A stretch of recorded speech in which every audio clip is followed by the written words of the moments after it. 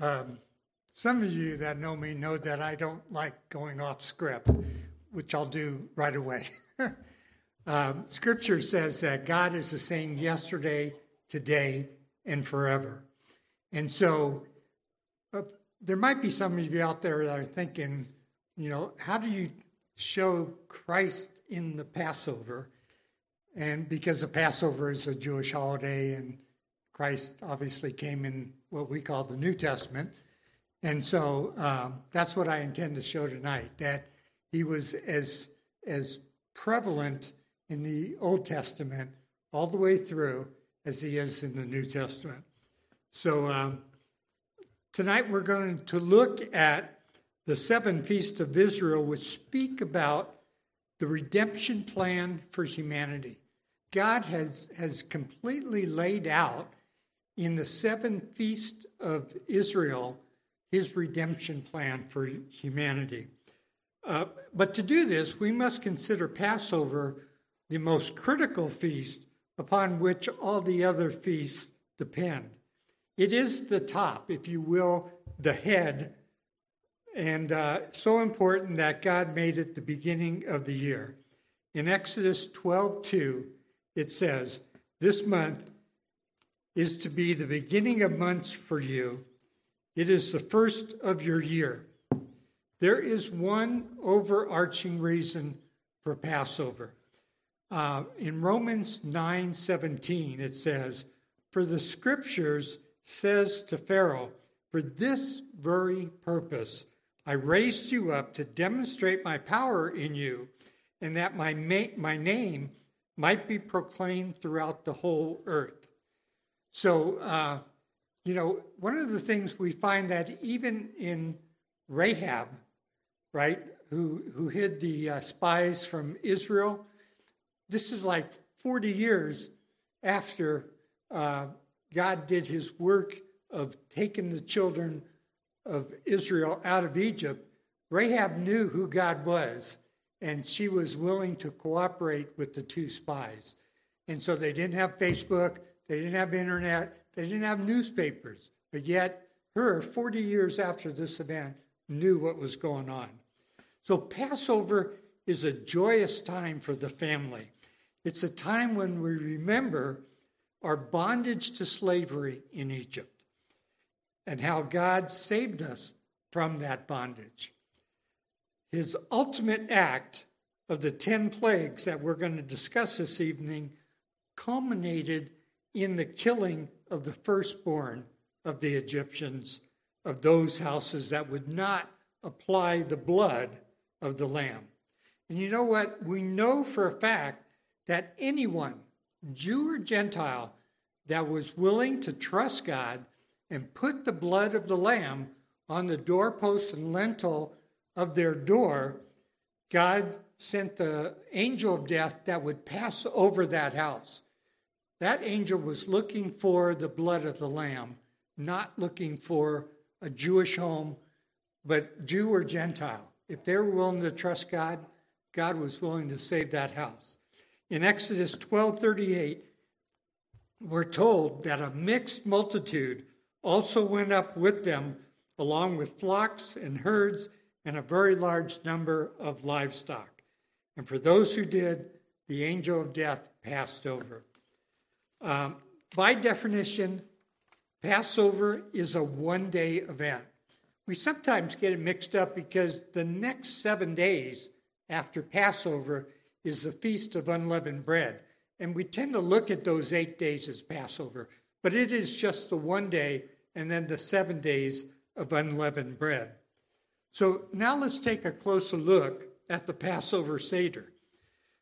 We understand that by looking at the Passover meal, the Seder, it is the entire meal that we use to tell the story of Passover.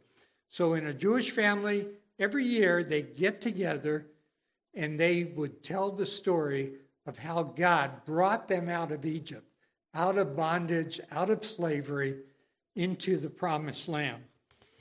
And how that, for the Christian, how that is actually a type of the coming of the Messiah, Jesus Christ. Jesus celebrated the Passover the way that it was celebrated in every home during the first century.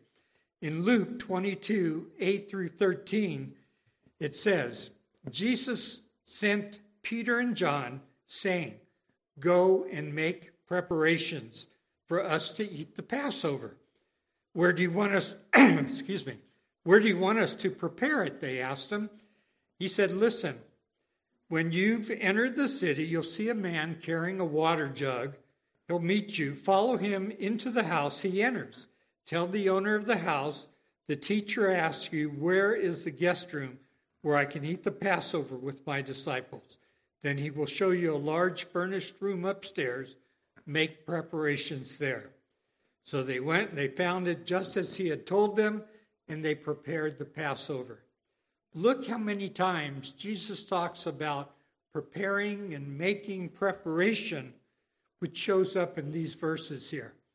Before we look at the home itself for preparation, we must look at our own hearts. We go through what I call an attitude adjustment.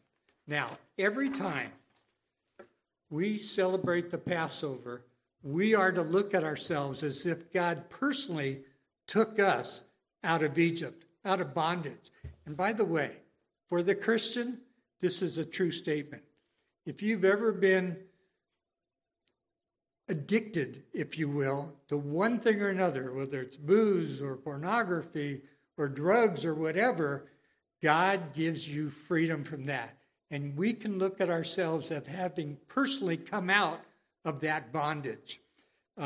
Exodus 13:8 says, "On that day, explain to your son, this is because what the Lord did for me when I came out of Egypt." We must see ourselves as personally coming out of bondage. For Passover, preparation starts with the cleaning of the house. All leavened products must be removed from the house. That's cakes, that's breads, that's Twinkies. All of it has to be removed from the house. Two reasons why unleavened bread is eaten for Passover. One is historical. God told the Israelites that they need to be ready to move on a moment's notice. And so matzah is called the bread of haste. In Deuteronomy 16:3, it says, "Do not eat leavened bread with it. For 7 days you are to eat unleavened bread with it, the bread of hardship, because you left the land of Egypt in a hurry, so that you may remember for the rest of your lives the day that you left the land of Egypt." It was such an important event for the nation of Israel that they were never to forget what God had done for them in Egypt.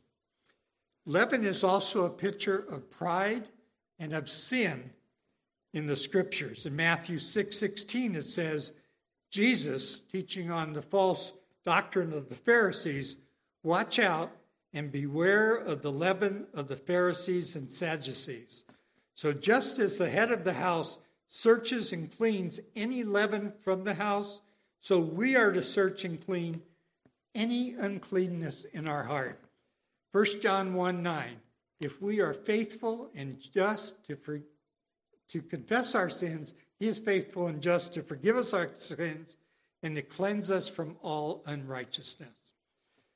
Next, Elijah is known as the herald of the Lord. At the Passover table, the head of the house is seated at one end of the table, and either at the other end or somewhere around the table is an empty chair for Elijah, according to tradition, to await one person, Elijah the prophet.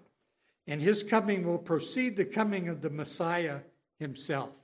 Now, we know that John the Baptist, when he came in the spirit of Elijah. Malachi 3:1 says, "See, I am going to send my messenger, and he will clear the way before me.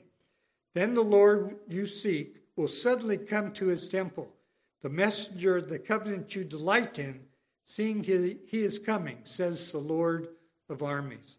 So we know in Isaiah 40, verse 3, it says, "The voice of one crying in the wilderness, prepare the way of the Lord, make straight the desert, a highway for our God.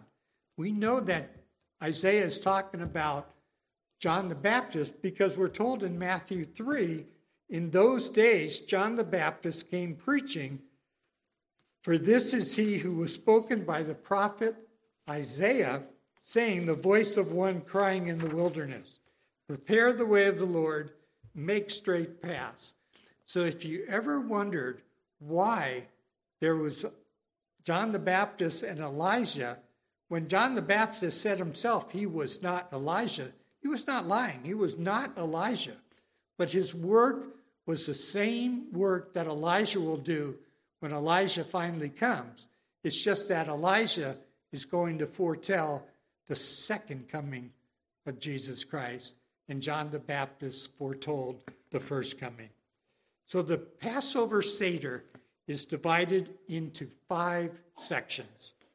2 glasses of juice or wine before dinner, and then 2 glasses of juice after dinner. These 4 juice cups are based upon the 4 promises of God. So the 4 promises are, therefore tell the Israelites, I am the Lord, and 1, I will bring you out from the forced labor of the Egyptians and rescue you from slavery to them. So sanctification. 2, I will redeem you with an outstretched arm and great acts of judgment. So redemption. 3, I will take you as my people. 2 is praise. 3, I will take you as my people. That's redemption. And then 4, I will be your God. You will know that I am the Lord your God who brought you out from the forced labor of the Egyptians. So that is ultimately the acceptance of God. Before the evening goes any further, it's officially kicked off by the woman of the house lighting the candles. So last year when we did an actual dinner, we had ladies stand up around the table and they kind of like brought the light to themselves. So the prayer before lighting the candles is, Blessed art thou, Lord our God, King of the universe, who has sanctified us with thy commandments and commanded us to kindle the festive lights. So once the candles are lit, then the head of the household takes back over. In order to lead through the rest of the service, the head of the household uses a book called the Haggadah. That word means the telling. And so it's our job to tell the story of all the magnificent things that God did to save his people. And so for the people of Israel to tell their children each year what God has done to bring the children of Israel out of bondage and slavery to Egypt into the promised land. In Exodus 12, 26 and 27, when your children ask you, what does this ceremony mean? You are to reply, it is the Passover Seder to the Lord. For he passed over the houses of the Israelites in Egypt when he struck the Egyptians, and he spared our homes, so the people knelt low and worshiped. So the main table settings to help tell the story of Passover, because the dinner does that, is the Seder plate. So starting at the top and working our way counterclockwise, the first is maror, or bitter herbs. That's horseradish. And actually, when you do this for the regular Seder, you are supposed to take a pizza matzah and take a lot of horseradish on it so that when you take a bite of it, it draws tears to your eyes. That's important. Reminds us that our lives were bitter to the very root of our lives. Second is Haggadah, that's the egg. It reminds us of the daily roasted temple sacrifices that can no longer be offered because the temple was destroyed in 70 AD. And the Jewish people, if they are honest with themselves and honest with Scripture, they're reminded that there is no sacrifice to bring righteousness before God. And so you have to ask yourself, the Jew today, how did they come into right relationship with God? Well, God made provision for that by sending his son, Christ Jesus, to die on the cross for our sins so that his righteousness might be applied for us. And our sin, he took as a penalty on the cross. Next is the bitter lettuce. It serves this purpose as fulfilling one's obligation to eat bitter herbs. Next is the parsley, reminds us of the freshness and vitality of our lives. And then towards the bottom side is the charoset or the mortar. It's kind of like a ground apple salad. The charoset reminds us of our labors in bondage. So think about all the clay that we had to use to make bricks. The charoset reminds us of that. Now, charoset is also made with honey, so it's sweet. So why would our labor be sweet when we think about the bricks that we used to have to make? Well, the reason is that from where we sit down, our labor is sweet, knowing that our redemption draws nigh. And then the zaror, or the shank bone. This one we don't eat. Since AD 70, they can no longer offer lambs on the altar, and the Jewish people have been able to make sacrifices in the temple until that point. So many Jewish people do not even eat lamb at Passover. Typically, it's a beef or a chicken dish. So the shank bone of the lamb is on every Passover plate. We as Christians know that we are saved by the blood of the Lamb. The Passover plate to remind us of the final sacrifice for our redemption, and that we move from there, we move to the first cup, the cup of sanctification. The promises of God in Exodus 6 and 7. I will bring you out from under the burden of the Egyptians. He will set us apart. Jesus fulfilled this scripture in Hebrews 10:10, where it says, by this will of God, we have been sanctified through the offering of the body of Jesus Christ once and for all. Those that are in Christ and call themselves a Christian are set apart by God and sanctified, both as a one-time event, sanctification, at the time you receive Christ Jesus, and sanctification goes on in our life throughout our entire life, where God is continually making us apart, making us cleaner, if you will. So next is the bowl of water. We use the bowl of salt water to dip the bitter herbs because we know that it reminds us of the tears and that we take with the parsley, and reminds us that in bondage, our lives were drenched with tears. Then we have the prayer over the first glass of juice, and that prayer is, blessed art thou, O Lord our God, King of the universe, who brings forth the fruit of the vine. In Hebrew is Baruch atah Adonai Eloheinu melech haolam borei pri hagafen. So that is the prayer over the wine. It's interesting, I was bar mitzvahed at 13 years old. The two prayers I remember is over the wine and over the bread. Don't know why that is, but those are the two that I remember. So next is the matzah tash. This is the bread bag. It's also called the echad, which means unity. It's interesting that the prayer which normally starts every Jewish service on like a Sabbath morning is Shema Yisrael Adonai Eloheinu Adonai Echad. Hear, O Israel, the Lord thy God, the Lord is one. And if you try and share Jesus with the Jewish person, they'll say, I only worship one God, not three gods. Well, we don't worship three gods either. We worship one God in three persons.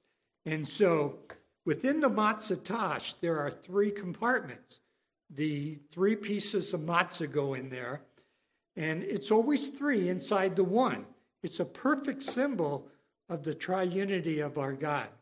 So why 3 instead of 2 or 4 or something else? One tradition, the rabbis say it's because of the patriarchs, Abraham, Isaac, and Jacob.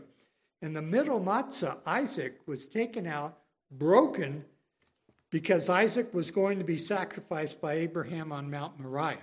Now you need to know, I'm sorry, I jumped ahead a second, but of the 3 pieces of matzah, the middle piece is taken out, broken in half, and wrapped up, one half is wrapped up in linen and hidden away.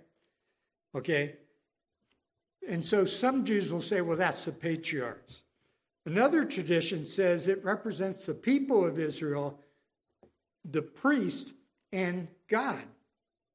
And the middle matzah is taken out and broken to represent the priests because they made sacrifices at the altar. Christians believe that the matzah tash represents the triunity of our God, Father, Son, and Holy Spirit. So that middle piece of matzah that's taken out and broken represents Jesus, the second person of the Trinity, wrapped in a linen and hidden away.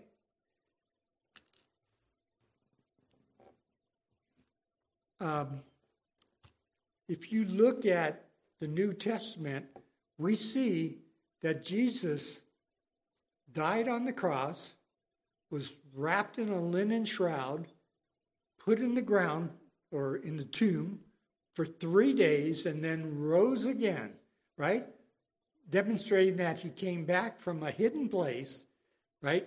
And then stayed on earth for 40 days and then ascended up into heaven to ever make intercession for his people. And so it exactly depicts the Son of God who died on the cross 3 days after his burial, rose again, which is why when you look at a piece of matzah bread, you'll notice it is striped, it is pierced, and it is bruised. Isaiah 53:5 says, "But he was pierced through for our transgressions. He was bruised for our iniquities. The chastening of our well-being fell upon him, and by his stripes we are healed." You know, you just got to be blinders on to not see the message in the Passover. After the middle piece is taken out and broken, half goes back into the bag, half is wrapped in white linen cloth or shroud and hidden away. It does not come back out until after dinner. It's interesting that the word for that coming back out is afikomen, which means the last thing to be eaten or dessert, right? Afikomen is the only Greek word in the Passover Seder. Everything else is in Hebrew. And so next is the second cup, which is the cup of plagues. With this cup, we list each plague. So you take like a piece of parsley and you dip it into the cup, and with each drop on your plate or on a napkin is a drop of juice. And the reason is because a full glass of juice or a full glass of wine depicts complete joy. And every time a plague came upon the Egyptians, it decreases our joy. We should never be happy when we see evil men suffer. But our hearts should be for the lost and their need to receive God's gift of salvation, the Messiah, Christ Jesus. So we count them off: blood, mice, frogs, flies, disease, boils, hail, locusts, darkness, and death of the firstborn. This is how God makes provision for our redemption, by instructing us to take a lamb into each house. Exodus 12:3 says, "Speak to the congregation of Israel saying, on the 10th of this month, they are to each one to take a lamb for themselves according to their father's household, a lamb for each household. It goes on to say that if a house cannot afford a lamb, then they are to get with their neighbor and share a lamb. And so on the 10th of the month, the children of Israel were to take a lamb and take it into their house, which means from the 10th until the 14th, when Passover, the 10th of Nisan until the 14th of Nisan. So they take the lamb into their house so that for 4 days they can examine that lamb and make sure that it is pure.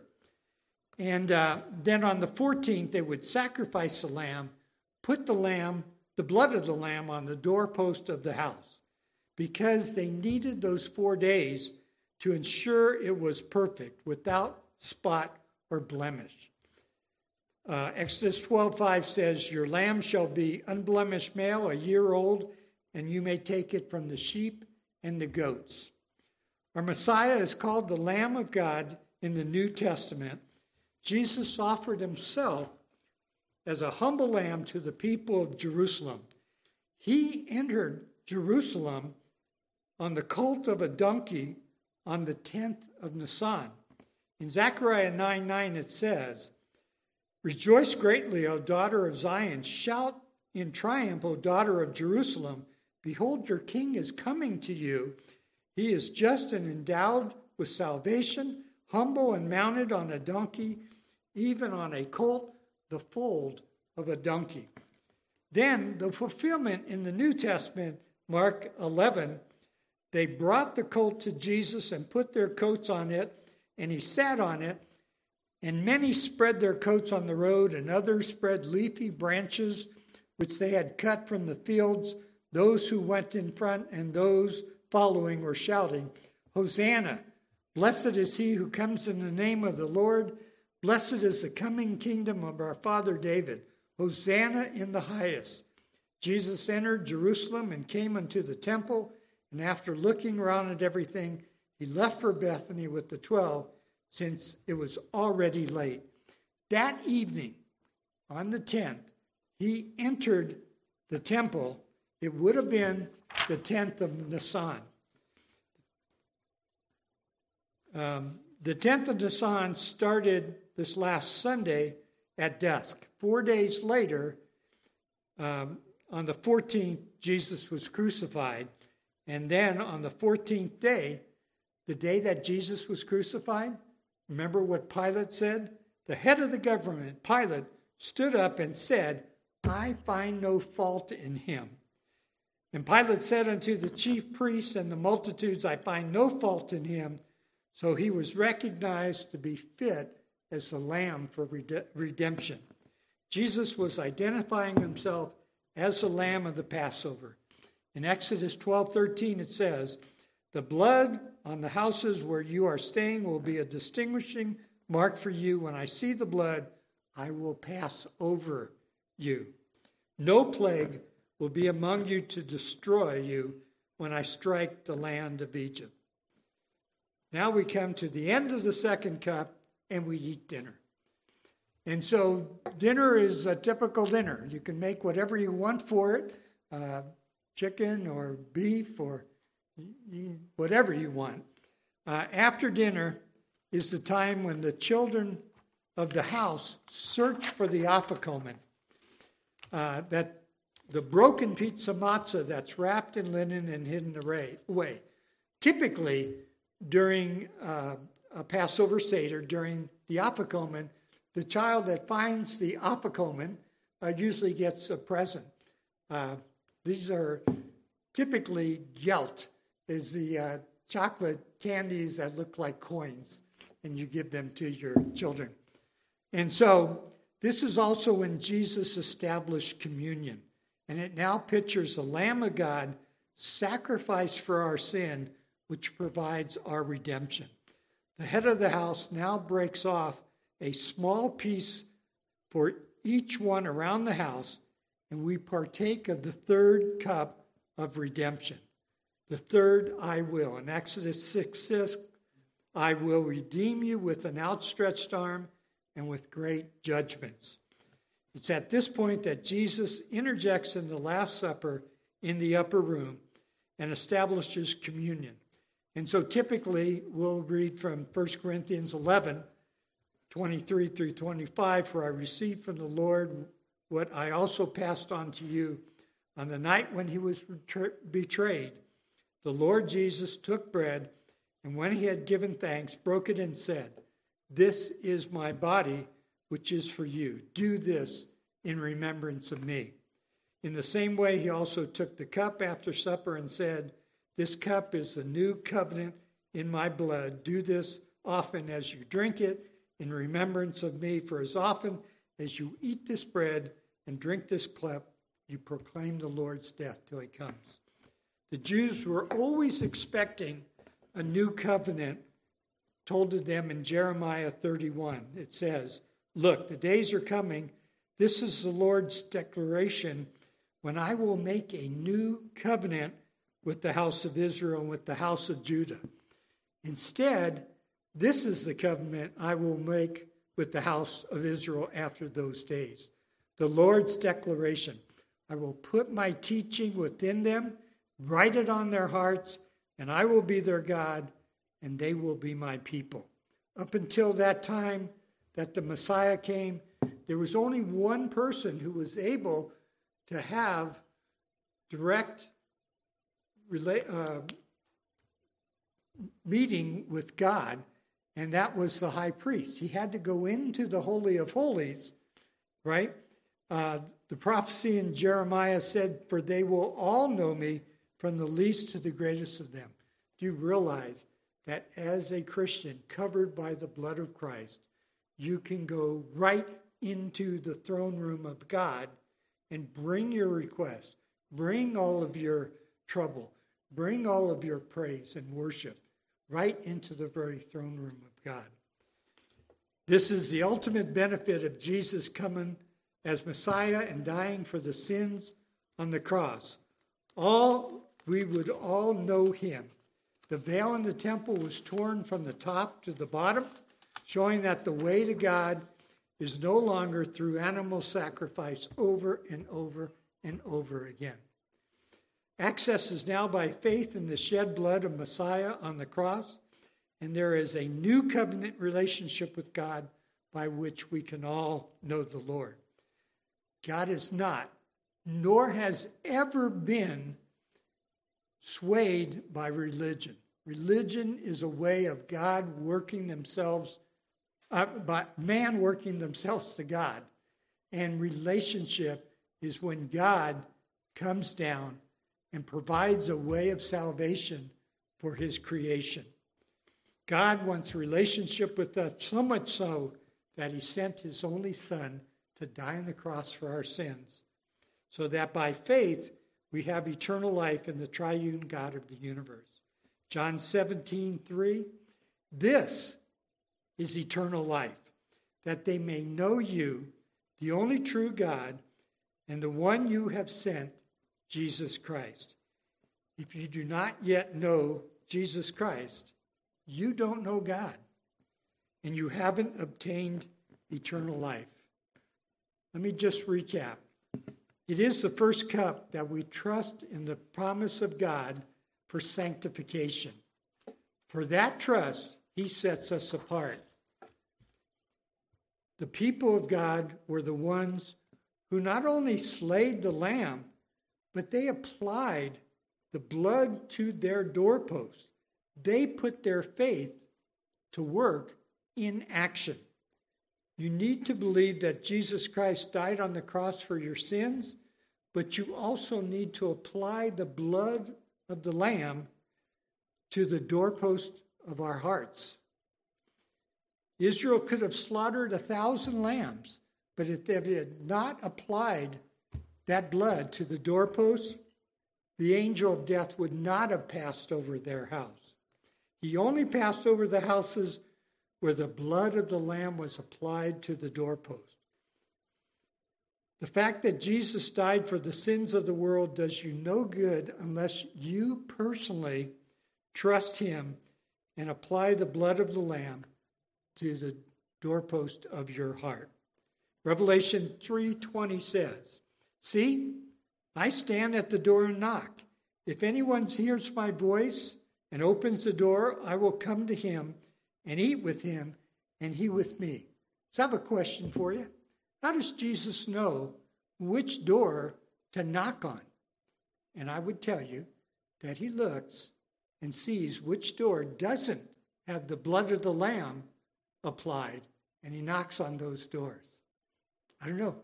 Is somebody hearing the knock of God in their lives? If you sense that the door to your heart is being knocked on by God, answer it. He wants to apply the benefits of his death to your soul. Answer the door. And finally, we get to the fourth cup, which will conclude our service. This is the cup of Hallel, the cup of praise, the cup of acceptance. This is the cup that Jesus said he would not drink with his disciples until he drinks it anew in his kingdom. Let's quickly go back for a moment to Elijah and that empty chair at the table. As we see, that chair is still empty. So typically in Jewish homes, they end the service with this exclamation, "Next year in Jerusalem." This is a sad exclamation. The Jews are saying, well, Elijah didn't show up this year.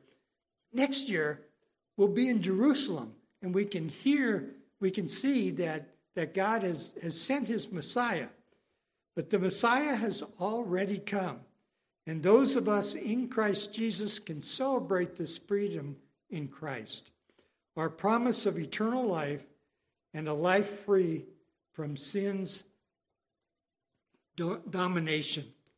2 Corinthians 6:2 says, "For he says, at the acceptable time I listened to you, and on the day of salvation I helped you. Behold, now is the acceptable time. Behold, now is the day of celebration and salvation." So we can end our Passover Seder knowing that we're just following tradition, but the Lamb of God has already come and redeemed us. And Elijah's work was done by John the Baptist, making ways straight for him. Join me now in prayer, if you would, please. Heavenly Father, we thank you and praise you for the work that you have done, not only in creating this world, but in providing a Messiah for us so that you can draw your creation, those that trust in you and depend upon you, draw them into a relationship with you because you sent your Son to die on the cross for us. We thank you and praise you, Lord, that you have done a work that we could never do. We praise you. We worship you, Lord, in Jesus' name. Amen.